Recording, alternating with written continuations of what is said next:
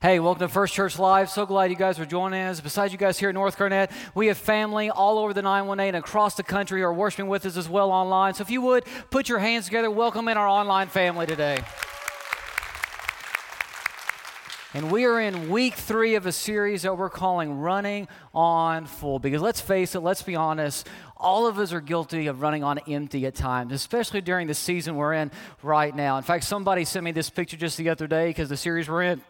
And I think that describes a whole lot of us. We're trying to stretch ourselves as far as we possibly can, to go as far as we can, even though we're running on empty. But just like a car that runs on gas, if your tank is empty, you're not going to get very far. And Jesus knows this.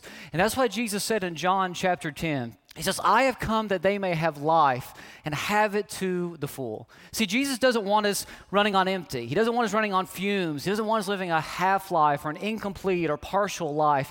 He wants us living a full life because that's the life that God created us and designed us to live. And He shows us how to live life on full. And that's why in this series we've been saying over and over again, that Jesus came so we could live healthy, engaged, authentic, and fully charged lives. And I wonder, as you look at that description of the type of life that Jesus wants us to live, does that describe you? Or would you say you're someone who typically runs on empty? That's why in this series we are checking the gauges and the dials of our hearts and our souls to make sure that we are living the life that Jesus died for us to live, that we are truly living on full because we can in Him. And so in this series, we're looking at different words that have a tendency or the ability to rob us of life. And in week 1 of the series, we looked at the word pace because when you live at an unhealthy pace, that can rob you of life. And so if you're not getting the rest that you need, or if you're not running in the type of if you're not running the pace that Jesus wants you to run, then that can quickly deplete you of life. And last Sunday, we looked at the word people, because people definitely have a tendency to rob us of life, especially those people who are constantly negative, or they're spiritually unhealthy, or spiritually immature. They can rob us of life. Not all people, but some people definitely can. But today, we're going to look at another word, and we're going to look at the word pressure. Because we all face pressure in life. And pressure definitely has the ability to deplete us, to drain us of life. Now, when I use the word pressure, this is what I'm talking about. I'm talking about stress, anxiety, or weight that builds up over time. See, this world that we live in constantly wants to pressure us to conform to its standards, to be like it, to live like everyone else, to live out the cookie-cutter existence that has been passed down to us. This world wants to pressure us to live life as it defines it. And when we try to live a different type of life, it presses in against us. And sometimes the stress and the anxiety and the weight that we experience because we don't want to conform to the pressures of this world, sometimes those things can really get us down. And that can happen to the best of us. It even happened to the Apostle Paul. Listen to what he says in the book of 2 Corinthians 1 verse 8. Paul writes, he's speaking of himself and his ministry companions. He says, we were under great pressure, far beyond our ability to endure, so that we despaired even of life. Let me ask, you ever been there? You ever experienced so much pressure that you didn't want to get out of bed in the morning? You ever experienced so much pressure that maybe the opposite happens? You can't sleep at night because you've got all this stress, all this anxiety, all this weight that you're dealing with, so much so that you can't even fall asleep. I was reading a study the other day by Consumer Reports that stated that 68% of Americans struggle with sleep. 68% of Americans struggle falling asleep. That means that between you and the 2 people sitting beside you, if you're sitting beside anybody, only one of you sleeps well. The other 2 struggle with sleep. And that lets me know a couple things. First, it lets me know that we as Americans deal with a lot of anxiety and stress, don't we? But it also lets me know something else. I'm not alone. See, pressure has a tendency to make us think we're all alone, that we're the only ones experiencing it, we're the only ones dealing with it, we're the only ones that have to face what we're facing. But we're not alone. In fact, even godly men like the Apostle Paul experienced such pressure that he despaired of even life. Look again at what he says, 2 Corinthians 1:8. he said that this pressure was far beyond our ability to endure. In other words, I couldn't handle it on my own. I couldn't deal with it on my own.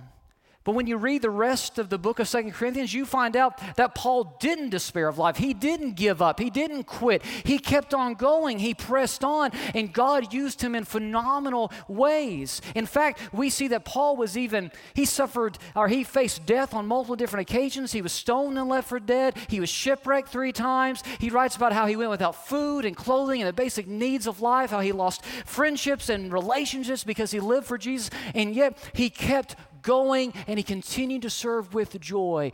Why? How? Well, look at what he says in the very next verse. But this happened that we might not rely on ourselves, but on God who raises the dead. See, the reason why Paul was able to keep going, even though he faced death over and over and over again, even though he faced pressure over and over again, is because he kept looking at the empty tomb. When his life felt empty, he looked to the empty tomb, and the empty tomb filled him up. Because he knew no matter what he faced, he served a God who had the power over life and death. He served a God who was greater than any obstacle that was put before him. He served a God who literally defeated the grave, and because the tomb was empty, he could now be full, and he could live a full life. See, because of the resurrection of the dead, because of the resurrection of Jesus, Paul kept going. It was the basis for his life. It was the motivation for his ministry. It was the foundation of his very existence. And the reason why we can keep going is because Jesus is alive. We can keep going because the resurrection is true. We can press on. In the midst of pressure, in the midst of stress, in the midst of disappointment, in the midst of anxiety, in the midst of even carrying weight, we can press on because of the resurrection of the dead. Because the tomb is empty, we can now live a full life. And so we can turn to Jesus' words in John and listen to what Jesus says in John 16:33. He says, in this world you will have trouble. In other words, Jesus doesn't hide the fact that we're going to have trouble or stress, anxiety, or pressure. He doesn't try to sugarcoat things. He says, in this world you will have trouble, but you don't have to be discouraged. You don't have to give up. You don't have to throw in the towel. You don't have to quit. You can have courage. You can take heart because, Jesus says, I have overcome the world. I've defeated the greatest enemy, death. I've defeated the curse of sin, and you can be victorious with me. And I think the reason why Jesus says these words is one, to encourage us, but also so that we can prepare ourselves. Because like I said, Jesus doesn't sugarcoat anything. He says, in this world you have trouble. If you ever hear a preacher say, when you follow Jesus, you won't have any more trouble, well, that preacher doesn't know Jesus, okay? Because listen to what Jesus says here. In this world you will have trouble. But that trouble doesn't have to get you down. It doesn't have to deplete you of life. You can still live a full life in Him. What Jesus is trying to do here is prepare us for when we face pressure so that we can press on in the midst of it, even have joy in the midst of it. And Scripture repeatedly teaches us that. It repeatedly teaches us that if we'll learn to lean on God now, He will help us stand up to pressure later. I mean, listen to what Peter says in 1 Peter 5, verse 8. Peter says that we have an enemy, the devil, who prowls around like a roaring lion looking for someone to devour. Now, at first glance, when you read those words, you might think, well, that's kind of scary. We've got an enemy, the devil, who's prowling around like a roaring lion looking to devour us, destroy us. That's kind of scary. But I don't think Peter wrote those words just to scare us. I think actually he wrote those words to encourage us. Jump back and look at what he says before this statement. He says, be self-controlled and alert. Why? Because you have an enemy that prowls around like a roaring lion looking for someone to devour. Then he says, resist him, standing firm in the faith, because you know that your brothers throughout the world are undergoing the same kind of sufferings. Yeah, we have an enemy who's powerful. We have an enemy who's cunning and shrewd and crafty. We have an enemy who's very deceitful and tricky. But he's not unstoppable. He can be resisted. We can stand up against him when we stand up in our faith. And that's why Peter says, be self-controlled and alert. In other words, prepare yourself, because trouble is coming, Satan is going to attack, but you can resist him. He doesn't have to get the best of you if you are prepared to face him. And what I've learned over time in my life is this truth, this principle. Regular spiritual discipline shapes our faith when life gets hard. When we are regularly growing in our faith, we are maturing in our faith, learning to depend more on God and not on ourselves, when we are practicing spiritual disciplines so that we are entering into a deeper and deeper relationship with our Lord, we're able to face pressure and press on in the midst of it and even have joy as we endure it.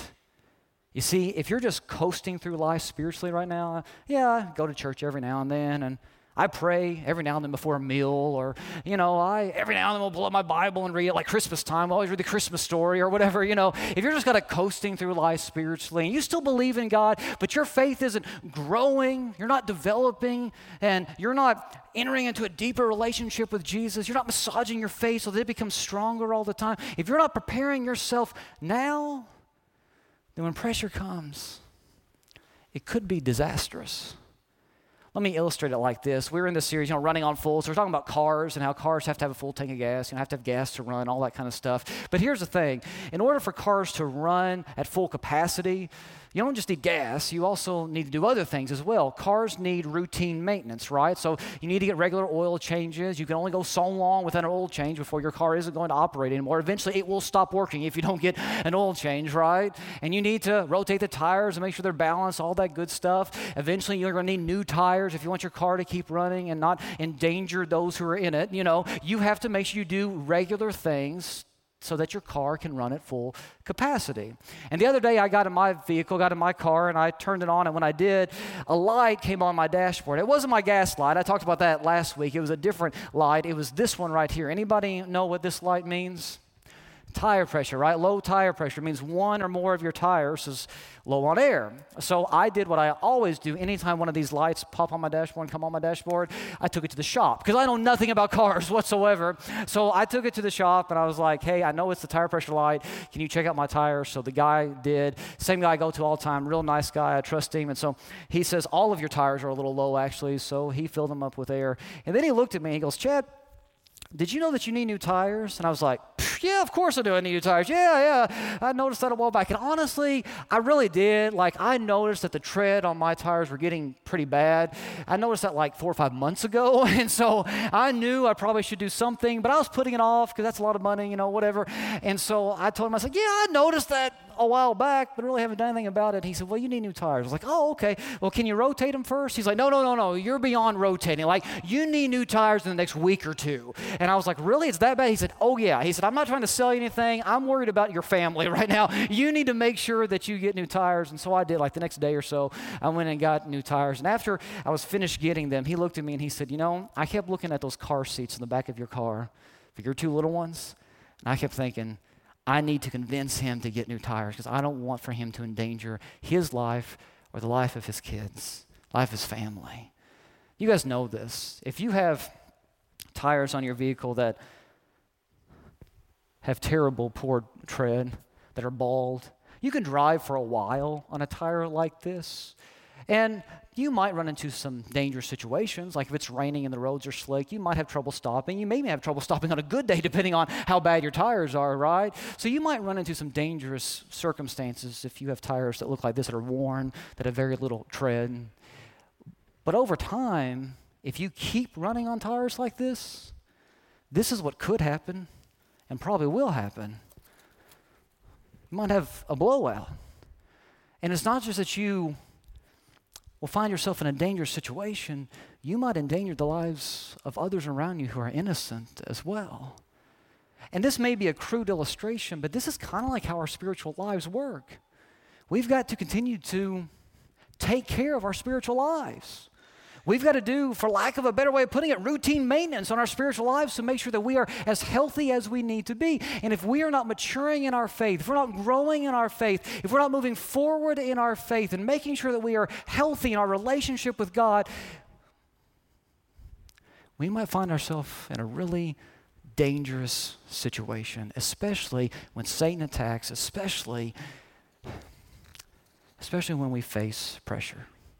But here's the thing, like I said, regular spiritual discipline shapes our faith when life gets hard so that we're ready to face whatever obstacle is thrown in our path, whatever pressure we find ourselves up against.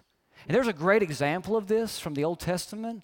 And it comes from a guy named Daniel. So if you have your Bibles or Bible app on your phone or tablet, go ahead and look up with me the book of Daniel. It's found towards the end of your Old Testament, one of the major prophets. And that's where we're going to be today as we look at the example of Daniel. And Daniel is known for the lion's den situation, right? We're going to talk about that here in just a second. But before we do, let me give you a little bit of context as you turn to the book of Daniel. See, Daniel was one of the bright and talented Jewish leaders that lived in Jerusalem about 600 years prior to the time of Jesus.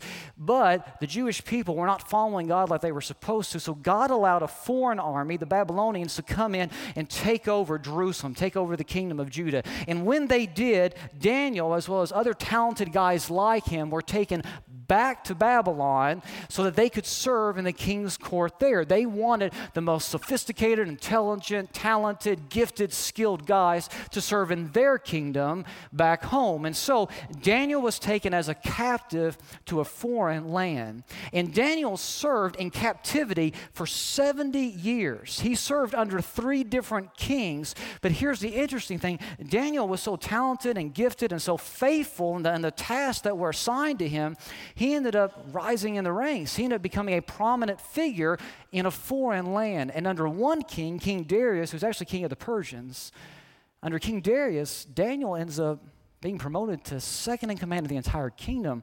Look at what it says here in the book of Daniel. It says in Daniel 6, verse 3, "Now Daniel so distinguished himself among the administrators and the satraps by his exceptional qualities that the king, King Darius, planned to set him over the whole kingdom." In other words, King Darius wanted to make Daniel prime minister of the land. Darius was still going to be king, but Daniel was actually going to be the one leading. He was going to be the prime minister, second in command in the entire kingdom. That's a pretty big honor. That's a huge deal. But here's the thing. That made the other officials, the other administrators in the king's court, jealous of Daniel.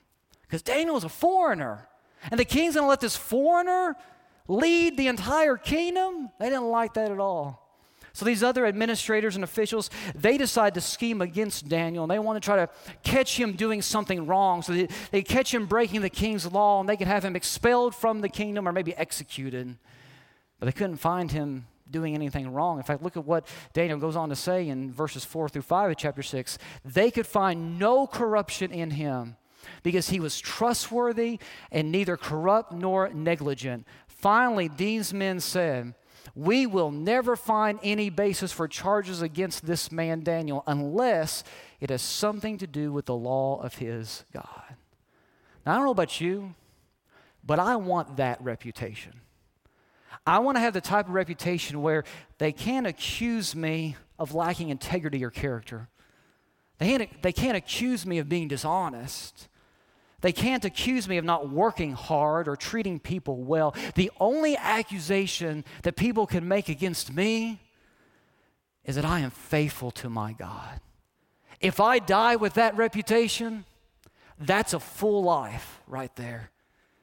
I want to be known as a man of integrity and character and honesty and faithfulness, someone who works hard and treats people right. And if the only accusation that anyone can ever make against me is that I was fanatical about my God, then so be it. I will have died living a full life.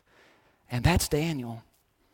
They can't make an accusation against him unless it has to do with his faith. And so that's what they do. They scheme against Daniel. And they basically convinced the king to create a new law, issue a new decree that says, if anybody over the next 30 days prays to anyone other than you, O king, then that person is to be executed, thrown into a lion's den. And King Darius is an arrogant guy, and he's like, yeah, I want to test everybody's loyalty. That's a great idea. I'm going to issue this decree that no one can pray to anyone or any god besides me over the next 30 days for the next month. So he issues this decree. And the enemies of Daniel think, we got him, because they know Daniel publicly prays to God every single day. In fact, the Bible says he prays 3 times a day publicly to his God. He is not ashamed of his faith. And so Daniel's going to make a decision here. He's facing some pressure. Does he hide his faith? Does he run in this moment? Does he decide just to lay low? Does he say, well, for 30 days, I'll just pray silently and no one has to know about my faith in God? Or does he continue to do what he's been doing and worship his God faithfully? He's facing some real pressure, and the pressure that he's facing is death. And this is what Daniel decides to do. Look at verse 10. Now, when Daniel learned that the decree had been published, he went home to his upstairs room where the windows opened toward Jerusalem. 3 times a day, he got down on his knees and prayed, giving thanks to his God, just as he had done before. Now, I want you to catch what happens here. In the midst of pressure, Daniel doesn't panic. In the midst of pressure, Daniel doesn't run. He doesn't say, I'm out. He doesn't hide. He doesn't get mad at God or try to get back at his enemies. He doesn't cave. Instead, did you catch what it says he does? He did just what he had done before. Because you see, here's the thing. Daniel's faith in God, it wasn't a game that he played. It wasn't a hobby or a pastime. It wasn't just a family tradition that had been passed down to him. No, his faith was real. And this faith that he had been exercising and practicing for years, for decades, that faith was preparing him for now the pressure that he had to face. And so when he faced this pressure, nothing changed. He did what he had always did. His faith remained the same. And he turned back to his God. And the reason why Daniel was able to continue to practice his faith and walk into the lion's den with peace and confidence is because decades of spiritual discipline had shaped a faith that could not be shaken when life became difficult. And that's why I love the example of Daniel, because Daniel teaches us. He teaches us how to deal with pressure when pressure comes. And the way to deal with it is to be prepared for it. To lean on God now so you can stand up to pressure later. And a lot of times when we talk about Daniel and the lion's den, we emphasize how Daniel got out of the lion's den, and he did. God ended up rescuing Daniel. In fact, the Bible says that God shut the mouths of the lions so that Daniel wasn't harmed at all. And that's cool. And in our children's Sunday school classes and children's church times, that's what we've always celebrated in the past, that Daniel got out of the lion's den. But what I think is even cooler than that is that Daniel was willing to get in the lion's den. Because Daniel didn't know God was going to rescue him. But Daniel knew one thing. Nothing mattered to him more than his relationship with God. See, here's the thing. Daniel knew what it meant to live a full life. And a full life was living in an intimate, personal relationship with the God who created him. And nothing else mattered but that. He was willing to lose his status, his position, his prestige. He was willing to lose his power, his authority. He was willing to lose his money, his wealth, his stuff, his possessions. He was willing to lose his relationships and his friendships. He was willing to even lose his very life, but he would not give up his relationship with God, because in the end, his relationship with the God who created him, the God who loves him, was all that mattered to him. Living a full life is not having all the stuff that this world offers us. Living a full life is living with God. And Daniel was unwilling to give that up.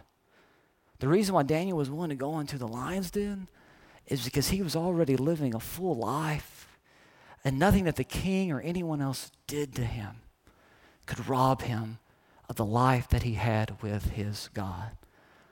I like to put it this way. Daniel was all in for God before he ever faced the possibility of going in the lion's den. And if we want to face the lion's den of our lives, the pressure that we're going to face, the chaos that if we want to face that with confidence and assurance and with joy, we've got to decide right now whether or not we're all in for God. It's got to be real now. We can't wait for pressure to come.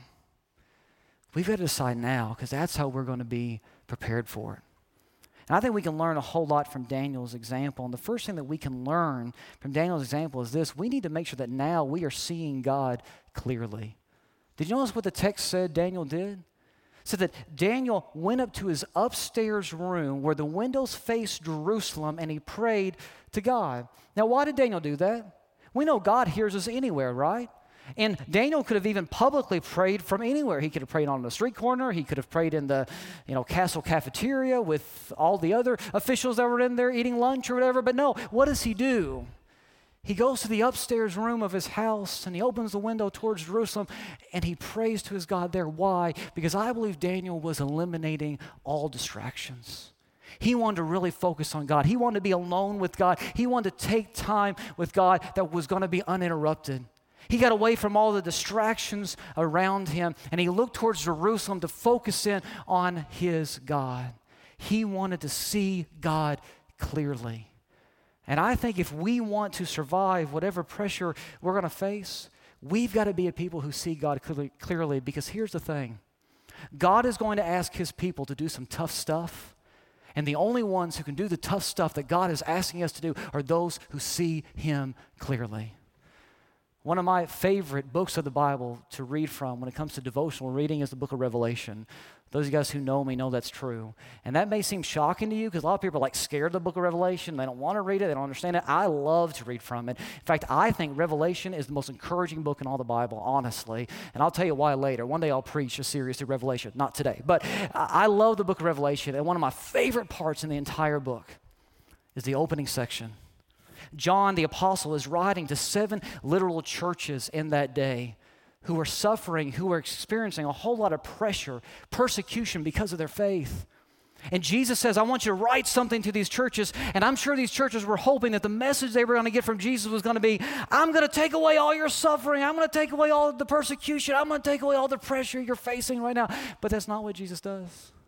You know what Jesus does? He reveals himself in a powerful, cosmic way to John as one who holds the cosmos, the universe, in his hands, as one who speaks in Niagara thunder, as one who shines like the sun with supernova brilliance. He reveals himself in an all-powerful way as the Alpha and the Omega. Why?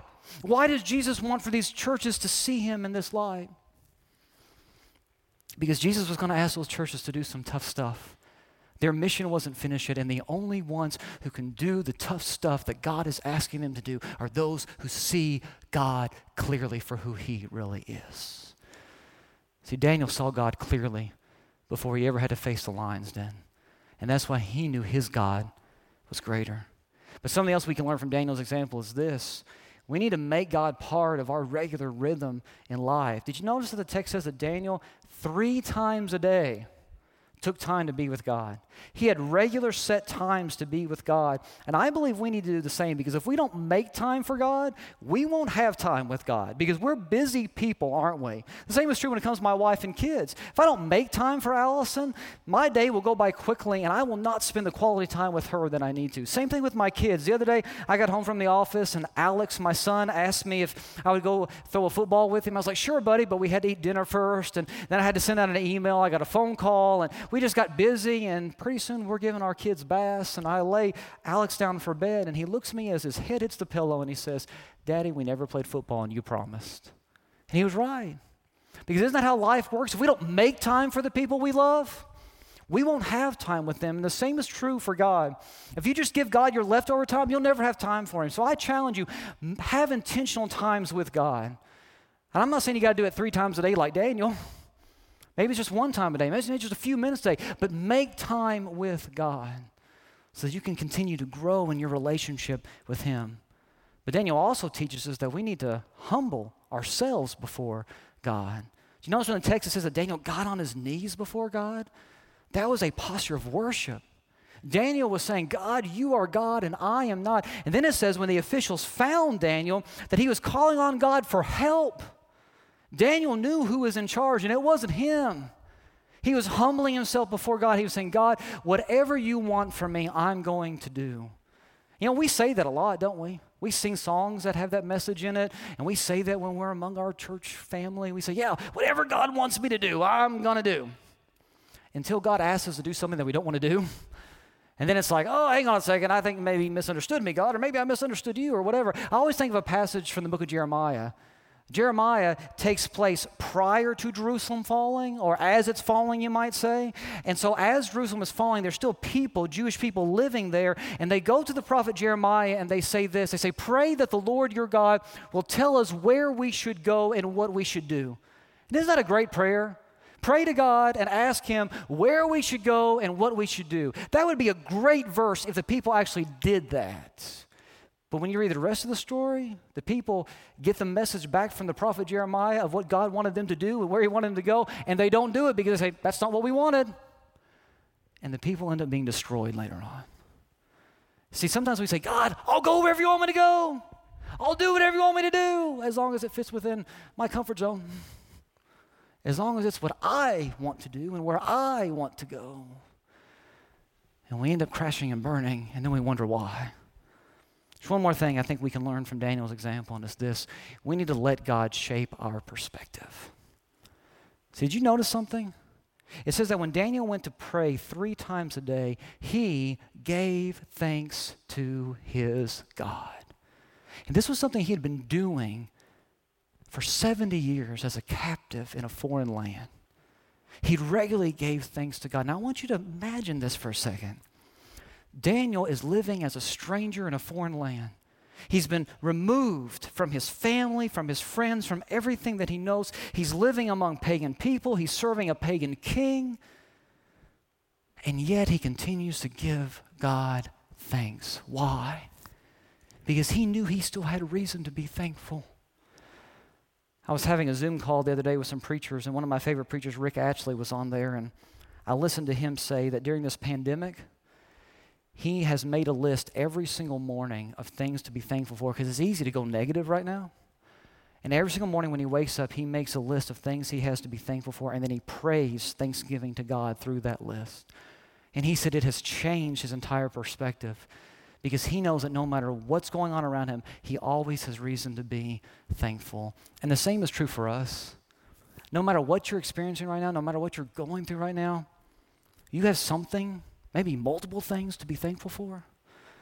And we just need to make sure that we're focusing on that stuff, because God continues to work in our lives and bless us. And we just need to stop and pay attention to what he's doing. And here's the thing. Even if everything in this life is taken away from us, the fact that I am still a child of God, the fact that he loves me when I don't deserve it, the fact that my reward is in heaven, the fact that I am living in God's grace right now and God calls me his own, I have reason to be thankful, even if everything else is taken away from me. You've probably heard me use this equation before. Jesus plus nothing equals everything. And this is so true. Because as long as you have Jesus, it doesn't matter what else you have. As long as you have Jesus, you have everything. But here's the thing. This formula can also be mixed up. If you have everything, but you don't have Jesus, then you end up with nothing. Everything minus Jesus equals nothing. But I want to live a Jesus plus nothing kind of life. To where I may lose all my physical possessions.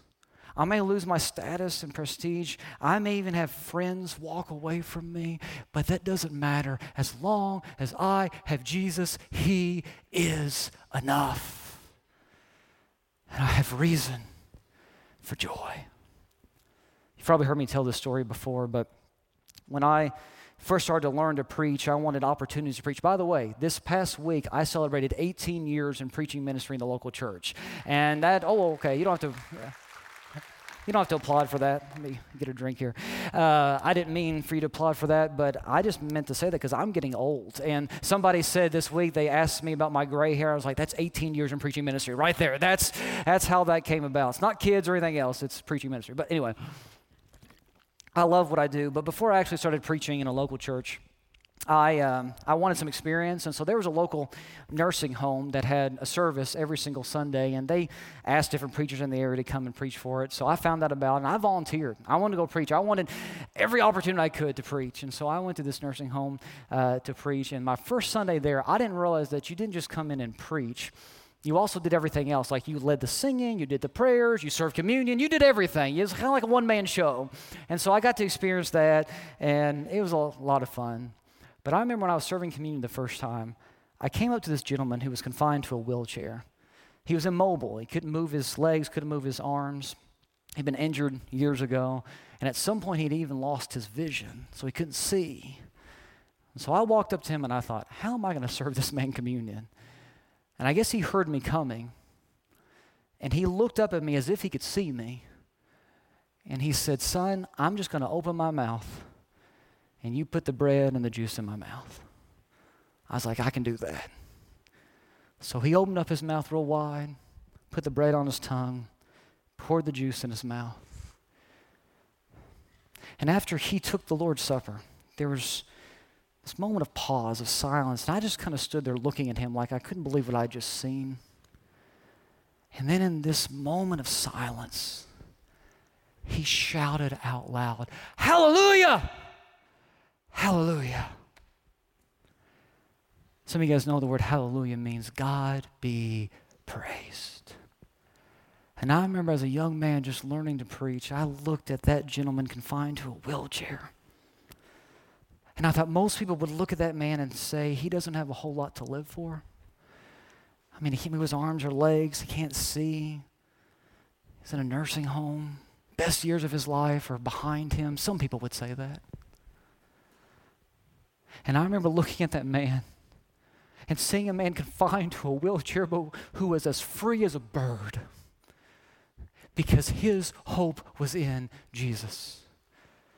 He could say with total confidence and peace and assurance, hallelujah, our God is worthy of praise. Because for him, Jesus was enough. And I want to live that type of life. I want to live the type of life like what Paul says in 2 Corinthians when he says, we take captive every thought and make it obedient to Christ. Where even when we have negative days and negative thoughts come along, we take those thoughts captive and we remember who we're living for, that we live for something greater than just what we see around us. So how does the story of Daniel in the lion's den end? Well, Daniel makes it out of the lion's den because God provides for him. And the king notices, how could you not? And then the king issues a new decree. Listen to the king's decree. It says, I issue a decree that in every part of my kingdom, people must fear and reverence the God of Daniel, for he is the living God and he endures forever. His kingdom will not be destroyed. His dominion will never end. Did you catch what just happened? This entire kingdom, this pagan nation, hears about the God of Daniel. Why? Because Daniel didn't cave under pressure. He didn't panic in the midst of pressure. He didn't run, but instead he did what he had always done. He placed his faith in God. And when you lean on God in the midst of pressure, people notice. And the entire kingdom heard about the God of Daniel. And I believe that's what God is calling us to do today as well. Because we're facing a whole lot of pressure today. But it doesn't matter if you're an elderly man confined to a wheelchair, or Daniel facing the lion's den, or living in Owasso, Oklahoma, or wherever you are right now. Whatever situation you find yourself in, be a person who shouts out, hallelujah. Because when you do, people will notice. Remember the example of Daniel. Decades of spiritual discipline had shaped a faith that could not be shaken when life became difficult. Let's have that type of faith. Let's have a faith that in the midst of the lion's den shouts out hallelujah. We're going to end today with the Lord's Supper. And so if you're at home, if you want to go in and get your elements together, if you're here in person in just a second, you're going to be dismissed by row. If our ushers want to go in and get in place, they can do that. But we're going to take the Lord's Supper together. And I want to end with the Lord's Supper today because I want to end remembering our God who defeated death, our God who loves us, our God who is on our side, our God who is bigger than any pressure we have to face, our God who is worthy of praise. And so today, as you take the Lord's Supper with our church family, I pray that no matter what you're dealing with, no matter what you're going through, no matter what you're experiencing right now, as you take the Lord's Supper and you remember that you are loved by our God, that He has a place for you in His family, that He has a purpose for you in this life, and that He calls you His own. As you remember our God in this moment and what He has done for you, remember you have reason to be thankful. And I hope that as you take the bread and the cup today, remembering the body and the blood of Jesus, that you'll give a shout of hallelujah. Would you pray with me? Father, I thank you so much for today and this time we've had to open up your word and study it. And we just pray that we can have faith like Daniel that doesn't cave under pressure, but that presses on as we look to you. Because the tomb is empty, we can live a full life. May we look to the empty tomb for our strength, for our encouragement, for our purpose every single day. But especially in this moment as we remember the body and the blood of our Lord. In the name of Jesus I pray, amen.